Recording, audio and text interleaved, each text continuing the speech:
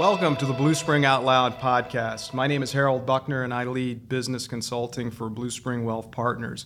And today I'm joined by Karen Cunningham, founder of Oklahoma Financial Center, and Porter Cunningham, who's a vice president, financial advisor, and Karen's partner in leading the business.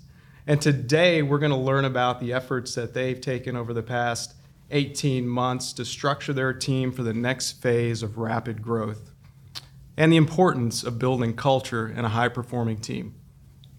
Porter and Karen, welcome. Thank you. Thanks for having us. Karen, why don't you start us out and tell us a little bit about Oklahoma Financial Center and a little bit about your background. Thanks, Harold. So Oklahoma Financial Center was formed in 1987 in Oklahoma City, Oklahoma, by my then husband and I. And we were at the forefront of the industry in the sense that we became a registered investment advisor in 1987 and started charging fees in 1987. And we didn't really have a vision at that point in time of what we wanted to be or grow to. We just knew that coming from our backgrounds in the life insurance industry, that we wanted to put the clients first. And so we started from there and started adding partners and people and staff. And here we are in 2023. And Porter was actually born in 1987. So he's kind of been a member of the firm from the inception, I guess you could say. Wow. Thank you. Hey, Porter, share a little bit about your background and your decision to join the business. Yeah, thanks, Harold. So as you just heard, I came around this earth in 1987, but I got an industrial engineering degree from OU. I graduated in 2010. I spent almost 7 years in manufacturing at a couple of different spots. Went from a small family-owned company to a large publicly traded company and all places in between. And after about almost 7 years of that and dealing with the bureaucracy and buyout, and I kind of knew that I was always going to be able to do things better, smarter, faster than my boss. And when I had that conversation with Karen, she kind of realized that I had that entrepreneurial mindset. And she invited me to come be a part of the team and solve problems like I had always done, but solve a different kind of problem and work closely with people, and also to some extent be able to be my own boss. So that's how I found myself here today. That's awesome. And at that point in time, his dad and my husband had left the firm, so it was just me. We had some turnover in terms of advisors, so I was looking for the potential for a succession and for another advisor. So that's where the conversation really started from. Oh. So let's answer the question that everybody's most interested in. What's it like working with a family member? Well, I think, again, I think So I go back and say that since my husband and I started the firm, we really worked as family members then. So we had the adage that we picked up the business at the door and we left the business at the door for the most part in that regard. And we didn't try to bring the personal into the business, and we didn't try to take the business into the personal. So I think having 20 some odd years of knowing that and learning how to navigate that gave us the ability to navigate it through a mother-son relationship in that as well. And I think as long as you do that and you keep it business and personal, it's been fabulous. And I would add to that, I think the word that I had written down is complementary. I bring a different perspective to a lot of the parts of the business, our client base, the way we manage our team. And so it allows us to play good cop and bad cop with our vendors, our clients, our team members, even our friends at Kestra and Bluespring at times. So, complementary is a terrific word. From the outside looking in, you guys do a tremendous job of working together, challenging each other when it's time to challenge each other, and kind of pushing each other forward. So it's been wonderful to be able to work with both of you along the way. Thank you. Thank you. All right, let's rewind back. about, let's call it 24 months. And so give yourself a chance to kind of get in the mindset of 24 months ago, kind of what you were seeing in the business, your aspirations and kind of vision for taking the business through the next phase of growth. Tell us a little bit about what you were thinking 24 months ago and kind of your view on the business and what you wanted to do next. Do you want to start? Yeah. 24 months ago puts us right in the middle of a really big transition for the firm, which the big transition really wasn't my addition. It was some things that were happening with our supporting team, and we were right in the middle 24 months ago of losing about 40 years of experience from 3 team members that were no longer a part of our team. And it happened pretty quickly within a span of about 10 months. So anybody who's in the industry knows that smaller firm, losing that much experience very quickly, it makes you scramble. And so we were scrambling for sure. It was hard for us at that point in time to focus on asset growth when we were spending our time learning how to process checks or send out distributions to clients or enter trades or all of the other things that go along with servicing existing clients. So we needed to rebuild that team, and we needed to do it in a hurry. Yeah, to give you a little bit more in-depth perspective, we lost our COO, who'd been with the firm for 25 years. We lost our executive admin, insurance desk, client-facing person who'd been with us 14 years. And we lost our senior client service associate, who was opened all the accounts and did all the transactions of 11 years. And we lost all of that in about 15 months. And Porter and I kind of looked at each other and said, okay.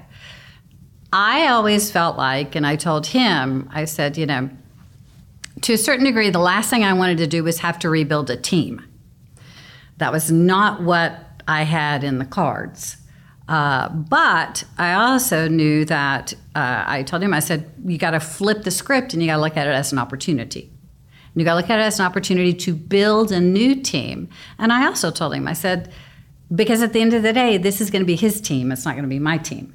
So we need to build the team for his next 30 years of growth, not my next 30 years of growth. That was my team that walked out the door.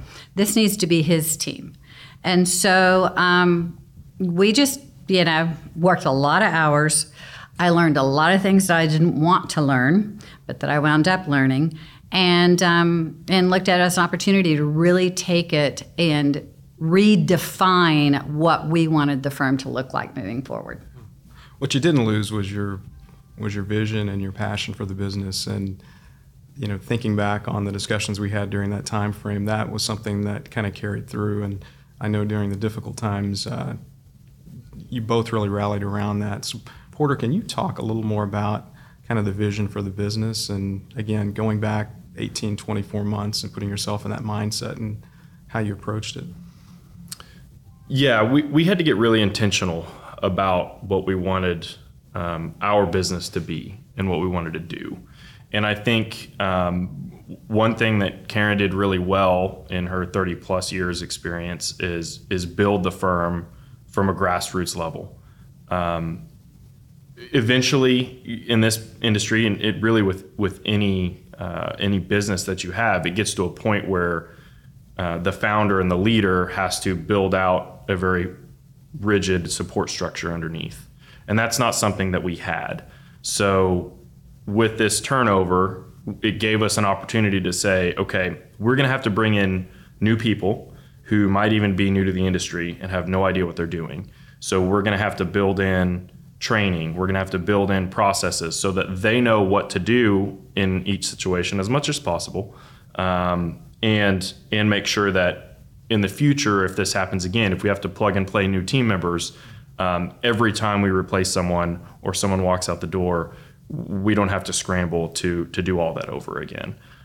So, to give some examples of that and some of the things that we really love partnering with Bluespring and Kester on is investment management, fee minimums, other long held processes that maybe we need to take a new look at and say, okay, this is the way we did things in the past, but is there a better way to do this that will allow for the next generation of growth for the firm? And with our new team on board, now we've kind of gotten to sit down together as a team, include them in, okay, here's what's happened over the last 2 years. Now, what do you guys want to see happen over the next 20, 25, 30 years? Got it. Let's talk a little bit about kind of structuring the team to align with your vision. You talked about, from a process standpoint, being able to kind of thoughtfully document processes, think a little bit about the business model itself and how you operated. But what was important to you about the team and who you were going to bring on as new players within the organization, new team members, and aligning them with the vision and starting to build a culture? Yeah, we knew. Karen has always said that this industry traditionally is a lot of older white men. And we knew that we wanted our team to not reflect that. We wanted our team to be a diverse team. We believe having a diverse team makes you more successful, brings a lot more viewpoints into it, allows you to serve clients in a lot more ways. And we wanted it to be a long-term team. We didn't want people walking out the door just because someplace down the street offers them $5,000 or $10,000 more a year. We want it to be more than just a paycheck for them. So through that, we reduced the median age of the team by probably about 15 years or so. At least. Our group photo on our website, on our wonderful website, looks nothing like what the industry demographic probably is and is moving away from. I invite you to check that out yourself at okfin.com. But most importantly, we wanted our workplace to be somewhere that's engaging and stimulating for our team members. And fun. And fun. And they enjoy each other. We don't want it to just be work. We don't want them to take it home with them, but at the same time, while they're there, we don't want them to dread coming to work. We want them to be part of a shared goal of growing the firm, and we want to know that we celebrate that and that we'll reward them in that as well. So prior to this team, again, what Porter brought to the firm that I didn't have was absolute, as he said, a total different perspective. And it's a younger generation perspective. And it's we need you should, just because you, and I believe that just because you've always done it that way doesn't mean that you should continue to do it that way. But he really brought a different perspective that we could have engaging conversations about as business partners and not as mother and son.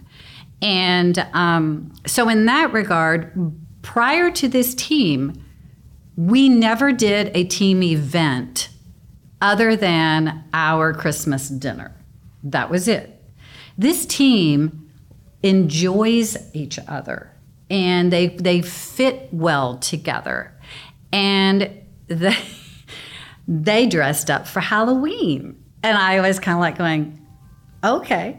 And we had an ugly Christmas sweater day for Christmas. And I was like, okay. And Porter got with them, and they did bowling. And we did a Rumble boxing event with team members, and we did a Dodgers baseball game in a suite, and they brought all of their, a plus ones and came in, and so they enjoy.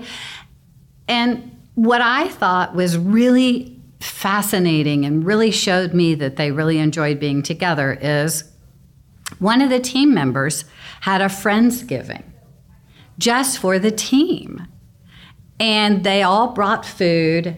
I didn't go, but they all brought food, and they did karaoke. And I just thought, okay, that tells me that they really enjoy not only working together, but each other. And that was absolutely just enlightening, and it was just totally flipped me in terms of seeing what the team had been and what the team could be. That's incredible. Hey, talk a little bit about the feedback. What type of feedback have they given you? What ideas have they brought to the table to continue to build on the culture? Because I know you've got a really engaged group. Leah has more ideas than she can absolutely just put. I mean, she's always got an idea, we want to come up with a process to celebrate when big things happen in the firm. Okay, so and that can be bringing in a new client. It can be finally coming up with a solution to a problem. It can be anything that they deem to be celebratory. So they started going down that road, and so I agreed. And so we are going to put in a mirror ball in the bullpen area with strobe lights, and they have their own music, and they're going to be able to, when they want to celebrate something, we're going to turn off the lights, and we're going to turn off the mirror ball, and we're going to turn on the strobe lights, and they're going to play their favorite song if they want to do, and we're going to have a little 30-second dance off, and then we're going to go back to work. I love it. So when I visit, can I turn the strobe lights on? If we're going to celebrate something, you have to bring something for us to celebrate, yes, and then we can. Okay. Hit the disco ball. Yeah. Hopefully it doesn't result in a slip and fall for me, but that's beside the point. Well, we got new carpet too. So we did, and we painted the office, and we gave them new desks. They wanted new desks. It's pretty much been. I had some a little bit of knowledge passed on to me, and I can't remember where it came from, but it basically said, if you have good team members and they ask you for something, do it. Yeah. If they ask you for something, do it. It's what's the risk? The risk is you lose a team member if you don't do it. And if you do it, okay, well, we spent, a little bit of money on some new stand-up desks. Yeah. And it doesn't look like a traditional financial planning firm anymore because they're all nice and modern and stand-up desks, and it's a little bit different workspace, but they're much happier in that than our old wooden mahogany desks. Wow. So it's not just the disco ball. We get a ton of feedback from them, and we try to make sure that, again, it's a nice place for them to work and be part of a team. So again, let's go back 24 months and let's roll this forward, keep rolling it forward. So 24 months ago, lost a lot of experience within the business, kind of reset the vision for the organization, started going out and hiring kind of the next talented group of folks to help you kind of drive the business forward.